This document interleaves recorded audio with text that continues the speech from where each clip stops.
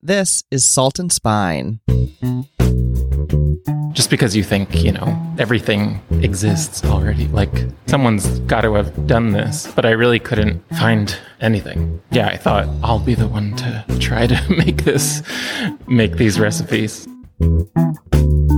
Hi there, I'm Brian Hogan Stewart, and you're listening to Salt and Spine, Stories Behind Cookbooks. You're tuning in for a special episode. It's the 2022 Baking Month. All of December, we're celebrating some of the year's best baking books with a handful of author interviews, dozens of featured recipes, excerpts, and more. Make sure you're subscribed to our Substack to get it all. Today's Baking Month guest is Brian Levy. Now, Brian studied architecture at Yale before launching into a career as a seasoned pastry chef, having worked at Michelin-starred Babbo in New York City.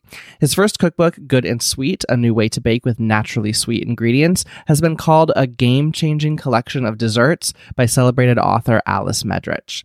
In the book, Brian eschews processed sugar and common substitutes like maple syrup, opting instead to let pure fruits and other whole ingredients naturally sweeten and enliven his recipes. Brian joined us at our studio in San Francisco's The Civic Kitchen to talk cookbooks. Hi, Brian. Thank you so much for joining us on Salt and Spine. Hi, Brian. Thanks for having me.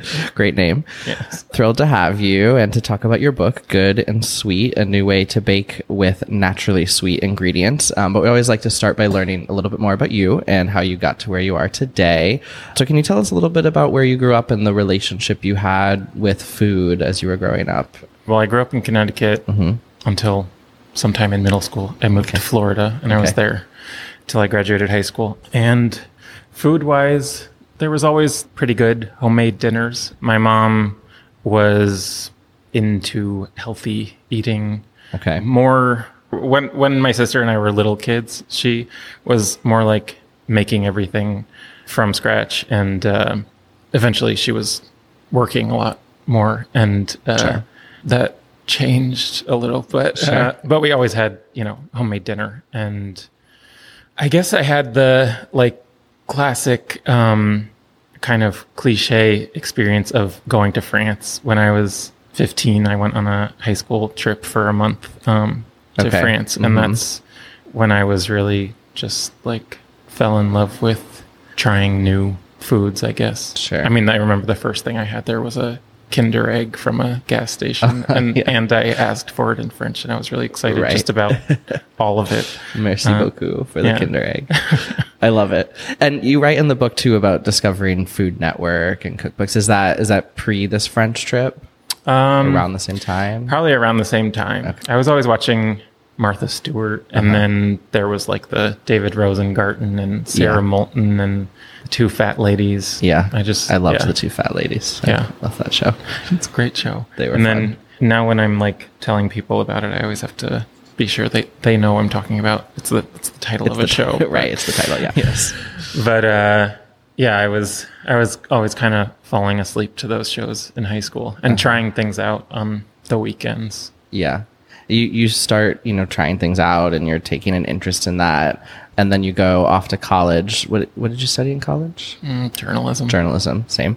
And so you write in the book about be determined to work at Gourmet magazine. So at that point, in college, you're thinking about food as a career to some extent, or it's just that felt like the right job for you? Well, it was kind of, I had been doing some, my last semester of college, I was doing some public relations work. So I had been exposed to magazines, and I honed in on Gourmet, and I got an interview there, and then I became obsessed with getting a job there, and I didn't. So I thought that it would be a good thing for my resume to get kitchen experience.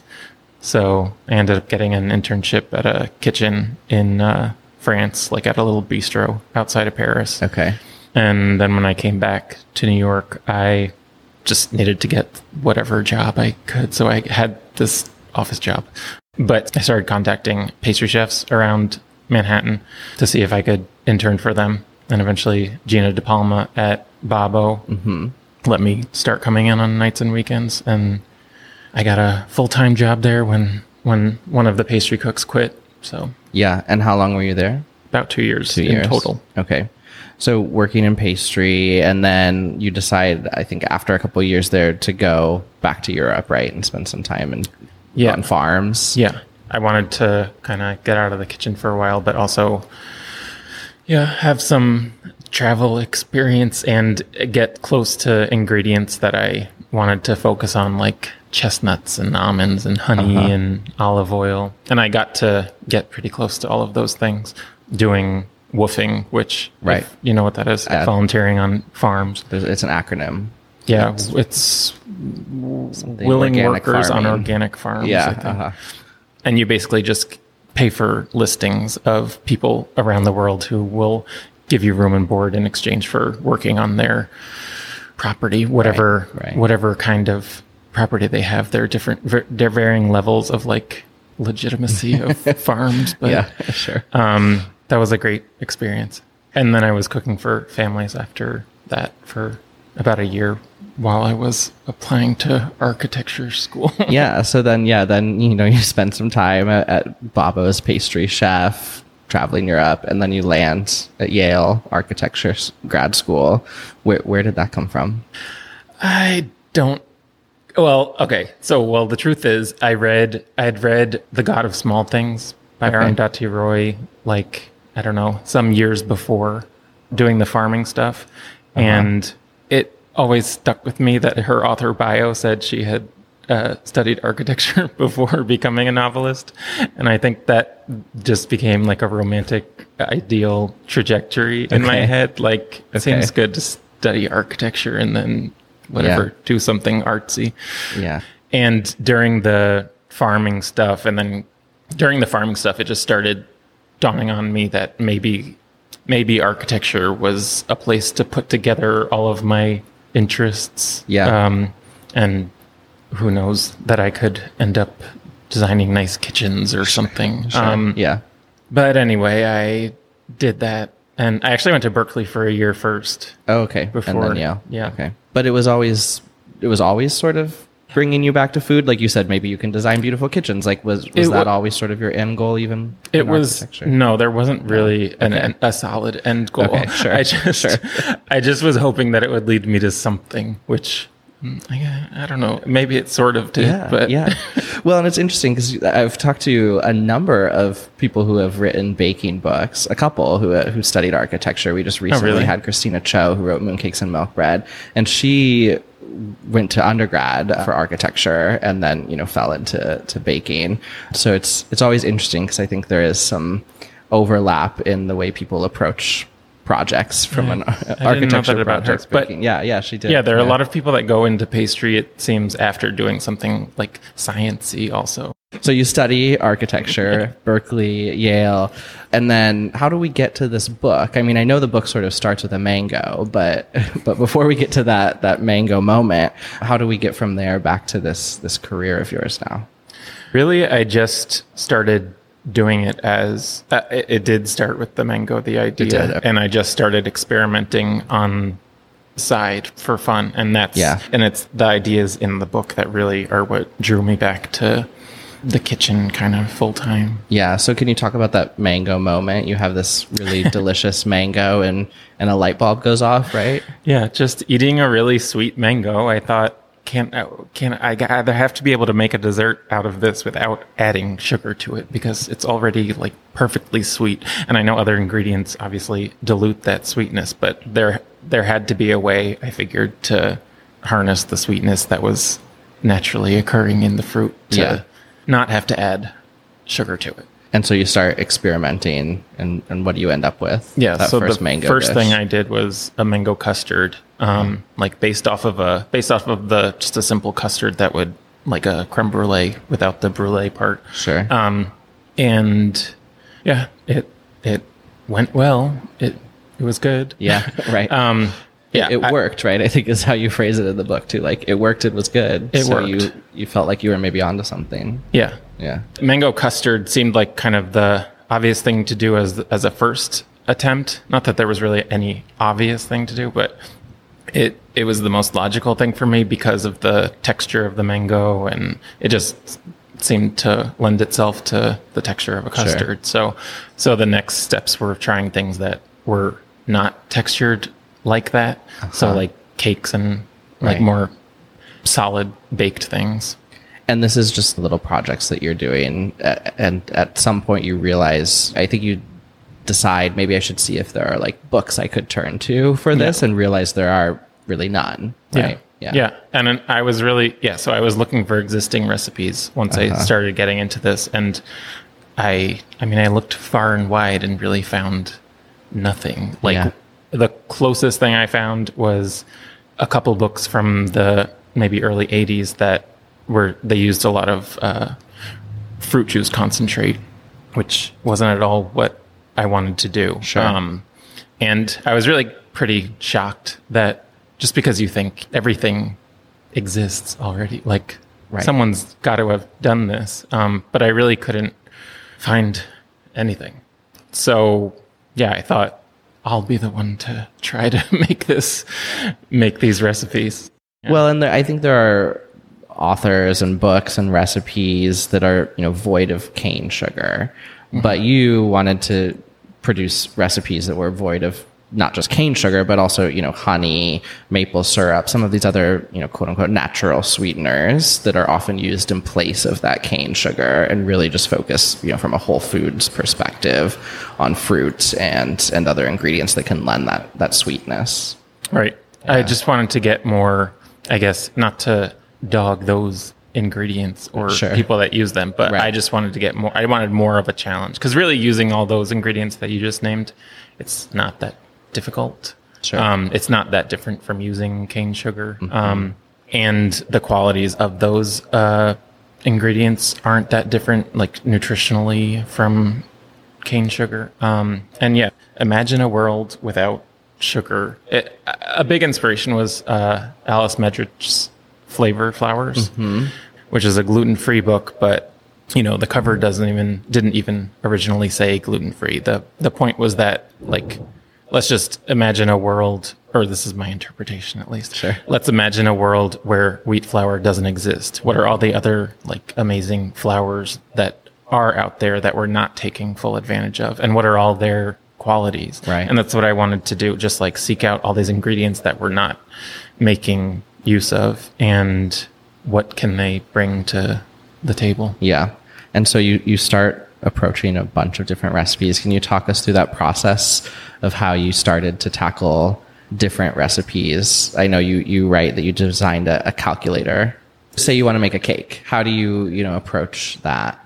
Okay. So I would think about what the recipes that are conventional recipes that I trust, whether I've either used or researched or combined recipes from multiple sources, a recipe to base things off of. And then I think about what flavors are in it and what flavors would be complementary would make sense to put in there. So let's say the pistachio cake. Okay. So pistachios and pears are a great combination, and pistachios and dates are a great combination. So in the pistachio cake, I have pears and fresh pears and dates, and become part of the batter. Thinking about complementary flavors and the consistency of the final product, I would use freeze-dried fruit for something that I want to end up flaky, or like a tart crust. Tart crust that's made with freeze-dried blueberries. And in addition to having great flavor, it has this really beautiful purple color. Yeah. And then, I use dried fruits in all kinds of things. They're pretty versatile, but anything from like a cake batter to a pie filling. Sure. When you're tackling something like that, so you find a conventional recipe, the pistachio cake, and you want to incorporate pistachios and pears, the conventional recipe obviously probably uses cane sugar. And so when you're not using that, you're not just thinking about the sweetness that you have to replace, right? You're often thinking about, cane sugar can add, chewy or crunchy texture. It can be caramelized on top of certain, baked items. So you're having to think about various aspects of like what sugar is actually lending to that recipe that you then have to, accommodate for in some way. Yeah. Yeah. So sometimes I have to think about things in like a deconstructing kind of way. Sure. Like with caramel. There's a lot of complexity in caramel. So there are a lot of, you have to kind of imply, Okay. let's say, Yeah. in order to like have that same kind of complexity. So for caramel flavors, I'll use maybe a combination of like milk powder, miso paste, dates, salt, maybe something like a bourbon, and brown butter. Brown butter is an important one. So like caramelizing elements other than sugar. So Right.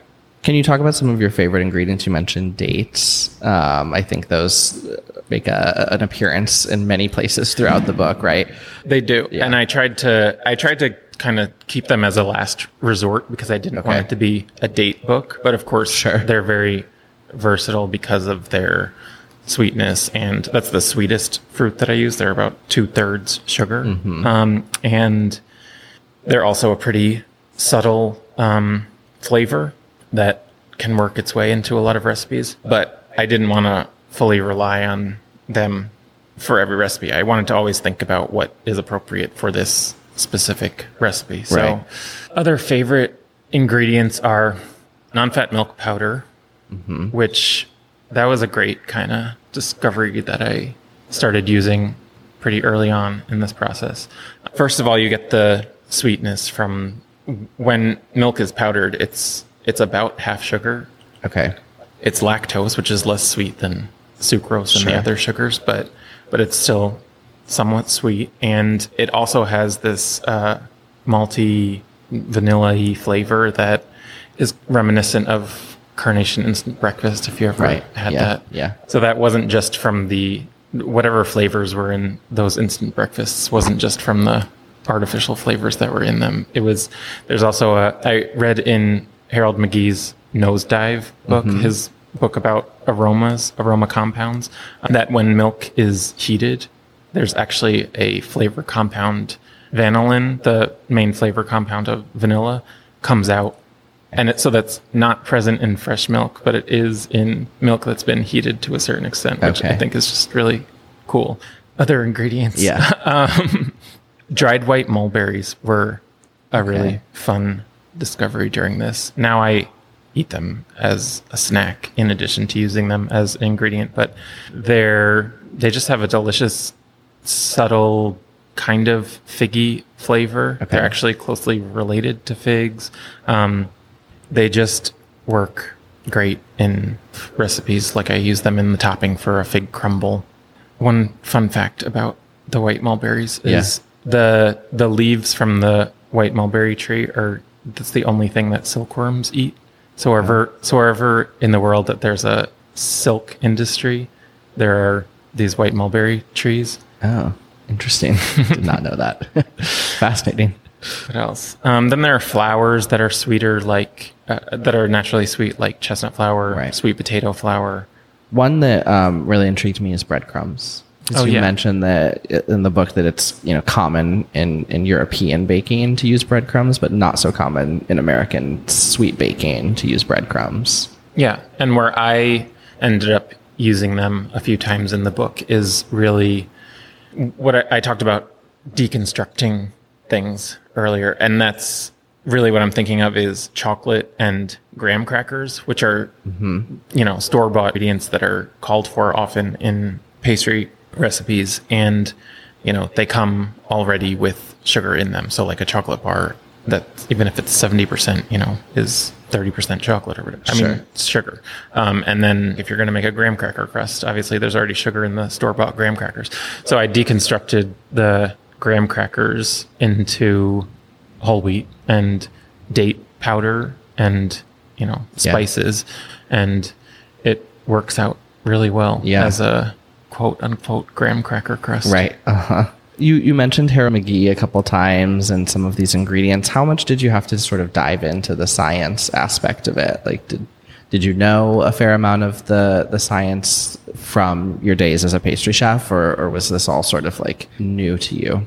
A lot of it was new to me. I mean, of course, I had a good base knowledge of technical stuff, but it had to be reworked or adjusted to accommodate the ingredients that I was working into these recipes. Yeah. So, I learned a ton along the way. And, out, I'd think, well, maybe, like, for instance, with when I was starting out with freeze-dried fruit powders, and they were sucking up all the liquid from the recipe. Okay. I thought, well, maybe I need to coat them in fat, and that'll stop them from sucking up all the moisture. Right. And so there were just discoveries And when you say that, is it the reverse creaming technique from Rose? Yeah. So Rose Levy-Berenbaum uses the reverse creaming technique for gluten development when making cakes. So she coats the flour in butter before adding the other wet ingredients rather than just combining the dry with the wet. Right. I had kind of a light bulb moment where I thought, well, maybe that would work for preventing the fiber in fruits from sucking up the moisture in a recipe. Yeah. And so even more important when you're baking from your book in some recipes. Yeah. Yeah. Can we talk about the structure of the book a little bit then? So for each of the recipes, you have this what makes it sweet sort of header, subheader, that explains a bit more about what makes it sweet. It answers that question. And I found that to be the thing that I read first when I was looking through a lot of the recipes, just because I'm so curious about the process and how you've adapted a recipe to remove other sweeteners. Is that something that you have seen a lot of positive reception to? And is that something you knew you wanted to include at the beginning, or how did that sort of make its way into one of the key features of the book? Yeah, that was something I knew I wanted to include from the beginning. I had that in my proposal. Okay. Along with the fruit files. Yeah, fruit files, yeah. But yeah, the what makes it sweet. I just wanted it to be, obviously I'm fascinated by all these different ingredients that can be used to make things. Yeah. And I just wanted that to be kind of clear without having to read through the whole recipe. I just wanted you to know off the bat what. Right, yeah. And the fruit files are little sidebar pages that sort of explain different, and by explain, I mean everything from their classification within fruit families to their sugar content and origin, and how to know when fruits are at their peak ripeness. How important do you think that was to have as part of the understanding of how to bake with whole fruits? So for me, I just love a sidebar, and I wanted to, in thinking of kind of the mindfulness towards ingredients aspect of my approach to these recipes, I realized that there were so many of these ingredients that I didn't even know what they looked like in their, original state, when they're being harvested. I thought a pineapple grew on some kind of palm tree, and they don't. Yeah, they grow in the bushes, ground. And I just wanted people to, including, I was just interested in all of this, and I wanted to, with the botanical relationships that I include, that's a big inspiration for recipes for me, for ingredient combinations. Okay. In addition to looking at maybe flavor affinities that are in the flavor Bible. Right. I also would look at, I had this big thing called my fruit family tree, where it was a whole relationships of grains and anything that grew in the ground that I use in desserts. Just knowing that dates and coconuts are closely related, or like I said, figs and mulberries. That was just often sparked ideas for me. Yeah. Have you ever worked with banana peels? No. Okay. I was reading through your book and thinking maybe there'll be a peel in here, but I made a cake a while back from Lindsay Jean Hard, who wrote a book about scraps, and it's a banana cake with the peels pureed. I think I might have watched a video of her making that, and I'm definitely you should try intrigued. it. It's a great recipe. Okay. Yeah. So say you're, a home baker, you pick up your book, really curious to start baking in this fashion. Where would you recommend somebody starts? Is there a recipe that feels like a good entry point? I'd say the banana bread because it uses a good combination of the different like states of fruit that I use. So it has fresh fruit in the form of bananas. Okay. It has dates, which are like a semi-dry fruit, and then it has freeze-dried bananas as well. So I like that it covers all of those. Yeah. And how to use the freeze-dried bananas? So they get pulverized and incorporated into the dry batter. ingredients. Okay. And actually, they get pulverized and that becomes a kind of like banana coconut butter that gets incorporated into the recipe. Sure. Also I do the walnuts, crushed walnuts on top, which are like my way of bringing texture to the top that you might in a conventional recipe just drop turbinado sugar. And in the case of these recipes, I had to come up with other ways to garnish things, but whether it's for texture or look. Sure. Yeah. Yeah. Were there any recipes that you just couldn't do? You just couldn't recreate or any that you did, but were like a real challenge to get there? Yeah. So ones that meringue is basically something that you should, thinking like, I'm going to push this as far as I can, but I also want to accept that there are certain things that aren't going to be achievable without cane sugar. And that's kind of great because it highlights that stick to sugar for. I made several attempts and did come up with something that remained stable for like an hour or two, but eventually it would just start melting. And that's when it will use cane sugar for, if I want to I can make an ice cream that's in this book, but if I want to make a meringue that goes alongside it or whatever, I'll make a meringue with sugar. Sure. And that's a good thing. Yeah, a balanced approach. You also say like a scoop of Haagen-Dazs vanilla with many of these things is perfectly called for. Yeah. Yeah. Who do you envision as sort of your audience for this book? Because it's not a book that is highly technical. So, home bakers easily, I think, could approach most, if not all, of these recipes without much formal training. Yeah. The goal was definitely for anyone to be able to make these recipes and, read them and have it all make sense and accessibility to the ingredients. So I say I did all the hard work and the recipe, as complicated as it all might sound, the recipes read like any other conventional recipe. Some of them you might have to look a little further for the ingredients, but I tell you where to find them. And any ingredient that was really hard to find, I just chose not to use it because there was no point. The readers I envisioned were like people who want to make birthday cake for their kid, or which is actually one of the first recipes that I made was for my nephew's first birthday 6 years ago. I think there are a lot of people who are curious about trying new things. Yeah, right. I think it's a great book for that. We're a show on cookbooks, so I always like to ask other cookbooks that have been meaningful to you. I mean, we've mentioned Harold McGee a couple of times. We've mentioned Rose Levy Berenbaum. We mentioned the Flavor Bible. You also name a bunch of authors in the acknowledgments, but I'm just curious if you can share for listeners if there are books that either you just love or that were really important to you as references when you were, recipe testing and building these recipes for your book. So some of the ones that I always had nearby were Brave Tart by Stella Parks. Yeah.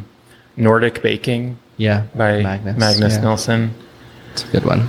Yeah. That's I love like a big tome. Yeah. With, hundreds of recipes in it.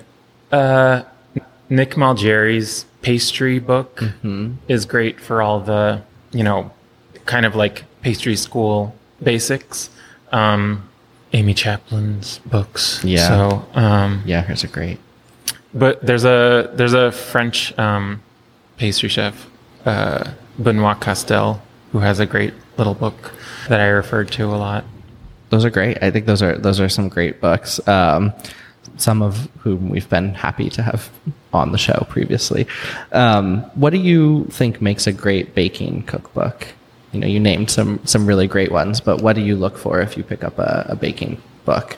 I mean, I want it to either be something new, something that's new to me, like Flavor Flowers was, or I want it to be like a big, authoritative, like the book about with the best recipes from XYZ. Yeah. Like Stella Parks' books, like Right. the best collection of American desserts. Right. Rose Levy Berenbaum's Cake Bible is Right. like the book that you look to for cakes. Yeah. Yeah. And then like kind of authorities, like the Magnus Nilsson book. Sure. Yeah. So we always end with a little game. So I thought today we would try this card I have here that has different fruits on it. So there's about 30 fruits on here.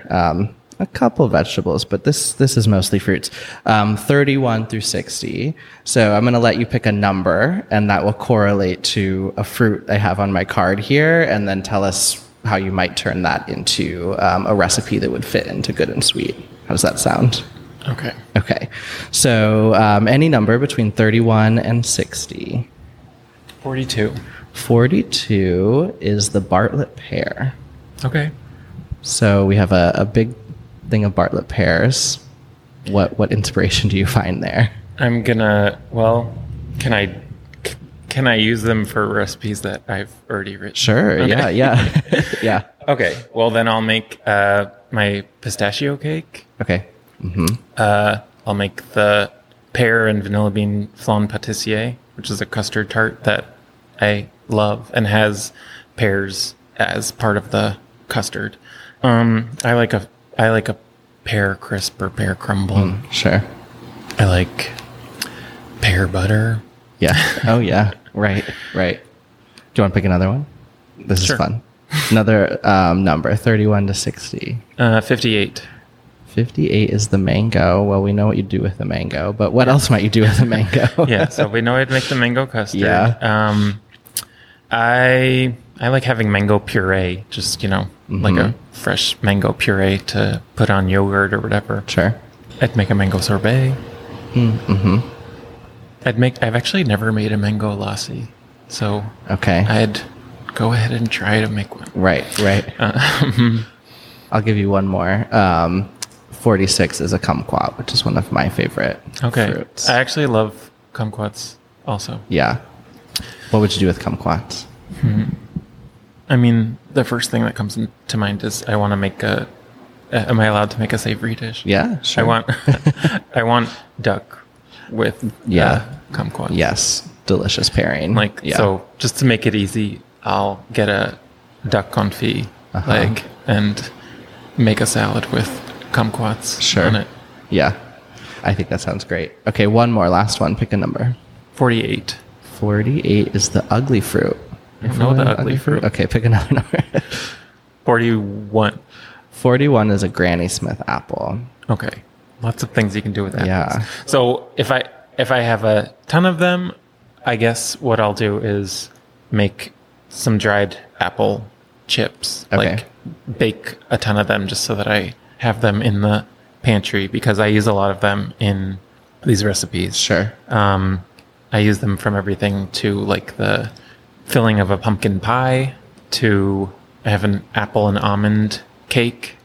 I'm not like a big baked apple fan. Like a baked whole apple. Yeah, I don't love, or even like an apple pie. I don't love. So I actually, so I don't have an apple pie in Good and Sweet, but I have an apple custard tart, which is it's a custard that has applesauce as one of the elements of the custard. Okay. And that I really like. Sure. I'm just not into the texture of baked Yeah, apples. you like the flavor, but not the texture.